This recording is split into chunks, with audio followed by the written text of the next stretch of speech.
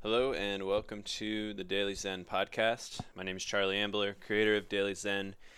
Daily Zen lives at twitter.com/dailyzen, thedailyzen.org, medium.com/@dailyzen, and there is now a premium edition of Daily Zen available at patreon.com/dailyzen. The subscription is $5 a month, and it gives you access to daily thought exercises relating to mindfulness and meditation, an exclusive extra weekly podcast, and an exclusive extra weekly essay. So if you really like this stuff and you want to discuss it with some people who also really like it and me and participate in a more in-depth conversation, feel free to check that out and become a supporter. We'll get into this week's topic, which is confrontation, how it relates to honesty, how it relates to self-knowledge, how it relates to our meditation practice. And I think the best place to start, as usual, is to think a little bit about what we're doing in our meditation practice in relation to this idea of confrontation or conflict with others, how the process that we undergo when we meditate and when we reflect on ourselves influences us in these seemingly unrelated ways in our daily life. And it's not some sort of direct effect or magical impact that meditation has on our relationships, but it can provide us with certain insights and a certain degree of awareness about ourselves that helps us mend conflicts and engage in them in a constructive way with others when we have to. Because inevitably, there's always going to be frisson between people, there's always going to be difficulties, there's always going to be disagreements and arguments. If we don't have those things, we have sort of a pseudo-reality in which people are pretending that they aren't extremely different. And I think the best place to start when we think about confrontation is recognizing what we recognize in our meditation practice, which is that our life experience, all the thoughts that come into our head, everything that culminates in our identity, in who we are, in our minds functioning, is in combination with everything else unique. The totality of everything that makes you you is completely unique. There might be parts that are similar to others, and there might be overarching factors that unite people based on certain commonalities. But if you look at your entire existence, all the individual experiences, all the thoughts you've had in reaction to those experiences, all this theoretical build-up, this experiential build-up, and all of this stuff, you are completely unique. And no two individuals are the same. No two individuals are quote-unquote equal. That doesn't mean that people should be treated any differently based on their qualifications or whatever in reality, but basically the idea is that no two people are the same, and so inevitably we're going to come into situations in which person A is bringing something to the table, person B is bringing something to the table. They each have these subjective interpretations of reality and these objective differences that influence the way they engage with the world. And so very often people come into conflict and they have arguments and they have disagreements. And the fundamental thing that I'm getting at with meditation and how it relates to this is when we meditate, we're getting to know that individual. We're getting to know the actual self. We're not getting to know the person who calls himself a Buddhist, or the person who calls himself a progressive, or the person who calls himself a conservative, or the person who calls himself this or that, or who labels himself, or whatever. We're learning these little intricacies that make us completely unique. We're not learning the stuff that temporarily binds us to a group or that binds us to a label. We're learning about all these little weird inconsistencies, eccentricities, strengths, weaknesses, all the stuff that makes up who we are. And the more we practice, I think, the more comfortable and the more intimate we get with this true self, with who we really are, with understanding all of our experiences and how they relate to our present experience, and understanding all of our thoughts and where they come from, and how a lot of them are illusory, a lot of them represent some deeper truth about ourselves. But the more we just simply sit with ourselves and reflect on who we are and what it means to be us, the more we gain this understanding. I often reference John Tarrant, who's a great Zen teacher who I actually studied with at a retreat in person with my friend Jason Garner, who, if you follow on Twitter, are probably familiar with because I retweet him all the time. And John Tarrant's favorite thing to say in at least during this particular retreat, was what does it feel like to be you? What's it like to be you? And I think when we sit and when we practice, that's really what we're learning. We're not learning it in an egoistic point of view, or we're not learning it in some sort of self-aggrandizing or self-negating way where we're really trying to pin ourselves down or label ourselves, but we're just sitting with ourselves. We're getting to know ourselves and having this internal conversation with ourselves the way we would have that sort of conversation with a friend or a relative or even a stranger. And when we've never practiced before and we just start, this conversation can feel very much like a conversation with a stranger, precisely because there's a lot of stuff about ourselves and about the way we work and the way we are that we can't know and we can't understand and confront until we start to reflect. And for some people, that makes the early stages of meditation very difficult, because there's a lot of stuff that comes up that you're like, oh, I didn't know that about myself, or I didn't know that I had these recurring intrusive thoughts, or that I have all these fears and these insecurities. I also didn't know that I have all these fixations and aspirations and deep feelings and convictions about certain things. All of this stuff sort of bubbles to the surface, and you just get to know it. You get to know what it is to be you, and you get to understand yourself better.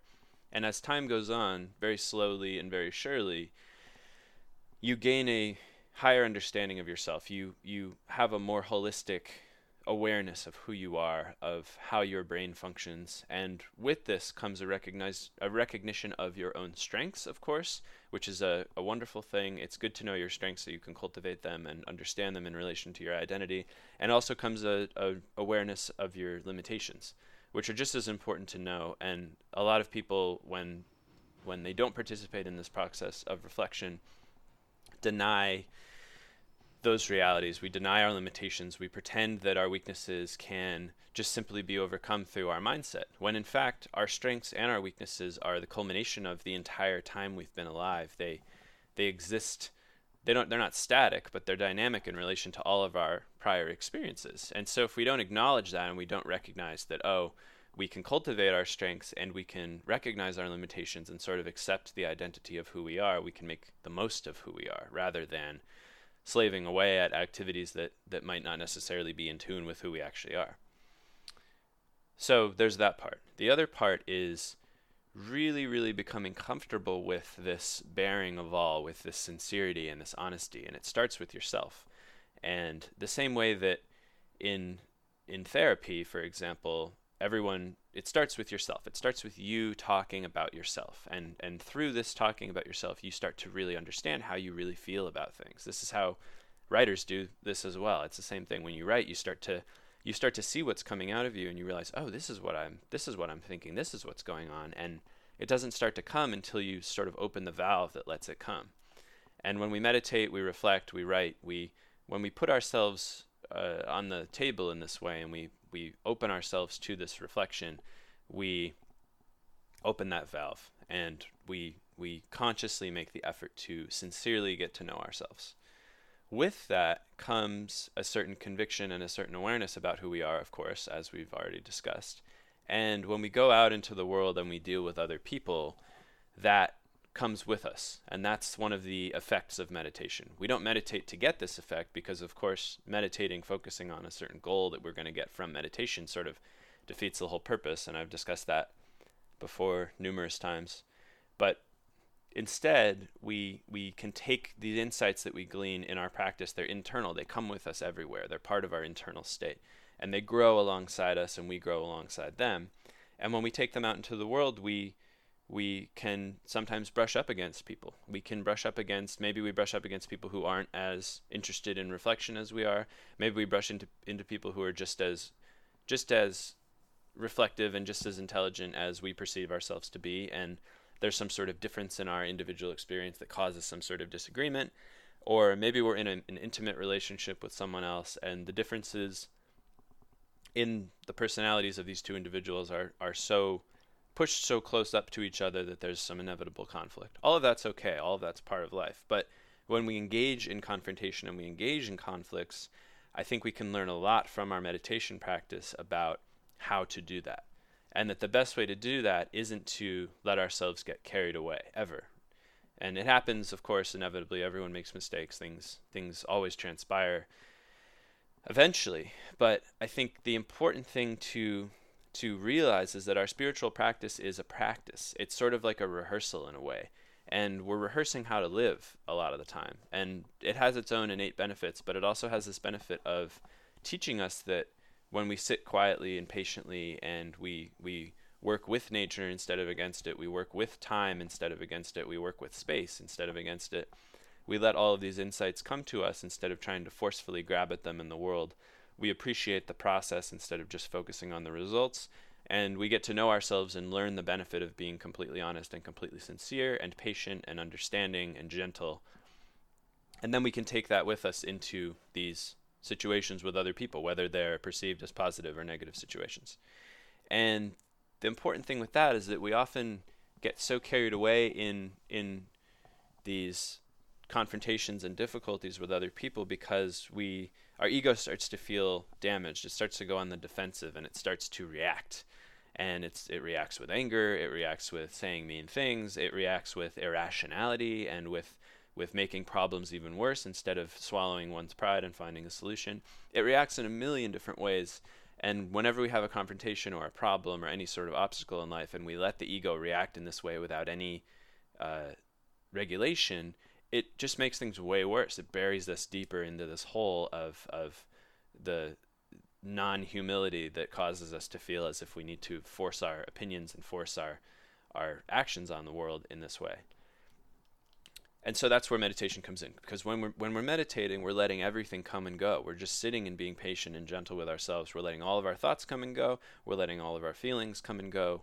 Over time, we generate this deep intuitive knowledge that all of those things are temporary and that we should never get carried away by them, because as soon as we get carried away in our meditation practice, we lose our footing in our meditation practice. As soon as we start fixating on a thought or a feeling, we effectively stop meditating, because the meditative process is unfocused. It's just sitting. And so as soon as we're not just sitting, we're doing something else. You're not meditating. You're thinking about getting a slice of pizza, or you're thinking about a fight you had with your girlfriend, or you're thinking about politics. There's whatever comes up. And our job, and our only job in our practice, besides taking the initiative to sit, is not getting carried away. Now, when we first start meditating, of course, we remain prone to getting carried away, both in our practice and in real life with other people, with ourselves, with work, with everything. But over time, and I've noticed this in my own practice, it becomes a lot easier not to get carried away in real life when we practice this, not getting carried away in meditation. And the effect of that, I think, is truly, truly transformative for a lot of people, because we spend so much of our time in everyday life getting carried away. We get carried away by little things people say about us that we misperceive and we internalize. We get carried away by big things that happen, by accidents, by mistakes that we make, by mistakes that other people make. We get carried away by the opinions of others, the opinions of ourselves, things that we see on the news, things that we see at work, just things, the way things work, the machinery of everyday life. All this stuff causes us to get carried away because we're constantly chasing the mental patterns that are clinging at these preferences and these concepts about how everything works and how everything is and should be and shouldn't be and all this stuff. And all that is this conceptual thought that we're overcoming in our meditation practice simply by not grasping at it, by letting it all come and go. And when we're dealing directly one-on-one with another person and there's a disagreement, we can remain sincere and be really honest and say what we mean and what we think without keeling over and giving ourselves up. We don't need to succumb to the forceful ego of another person if they're utilizing it, and we also don't need to just give up on what we're trying to accomplish.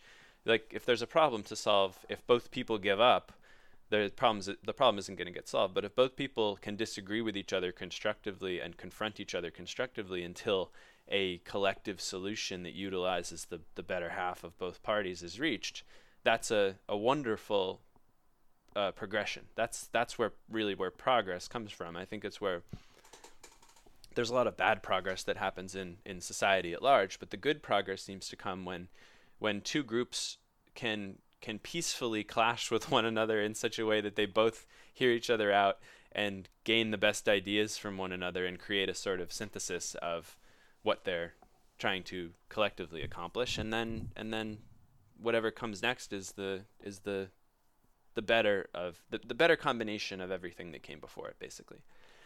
And we've seen that happen with everything. It happens with inventions. It happens with political ideas. Sometimes it happens with things in the arts. It's the way that human beings work. It's this two opposing forces. It's almost like it's the way atoms work. It's these two opposing forces that are clashing with each other and vibrantly kind of at peaceful war with one another. And then from that comes something greater. From that comes a greater whole, and an energy that allows things an energy that powers things, that allows things to function in a more wholesome way, basically. And so we should see conflicts in this way. We shouldn't try to avoid them. We shouldn't avoid confrontation. We shouldn't avoid speaking our mind to others and being honest.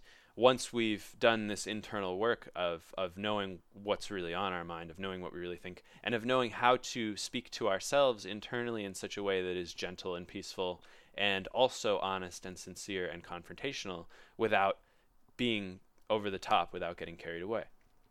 And when we can do that with others, I think we can achieve a lot. I mean, I've had times in my relationship where this has really helped me and really gotten me through difficult times. And, you have times with work and with everything where this gentleness with yourself, combined with a sort of tough love for yourself, and a willingness to be confronted, and a willingness to be challenged, and a willingness to respect the fact that you can be wrong at any time, that you're never fully right, and a humility and a compassion and a mindfulness, all of this sort of culminates out of that reflective practice into a much more engaged way of dealing with the world, where you can really be honest with yourself to the point that you can acknowledge when you're doing something that you really value, that you feel is bringing value into the world, acknowledge when you have a deep conviction about something that you really believe, that's your true self, and you can express it to others.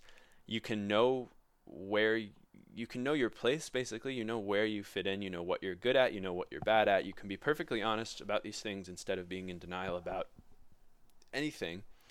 And lastly, when things inevitably transpire between people, you can be a mediator both for yourself and for others. We become mediators for conflicts that we're participating in simply by not getting carried away, simply by remaining rational, remaining level-headed, trying to push things towards a solution and towards a greater finale and a greater good, rather than just one ego beating another ego. Because when that happens, nothing really gets done. Nothing ever progresses. I mean, you see that everywhere.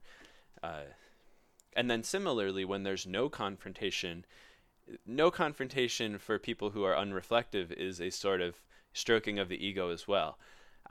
Before I decided to finally quit the workplace and start my own business, I worked at a progressive startup where no one was allowed to confront anyone. It was always this: raise your hand and be really, really, really gentle and really, really careful with your words, and never say anything that could possibly rub anyone the wrong way.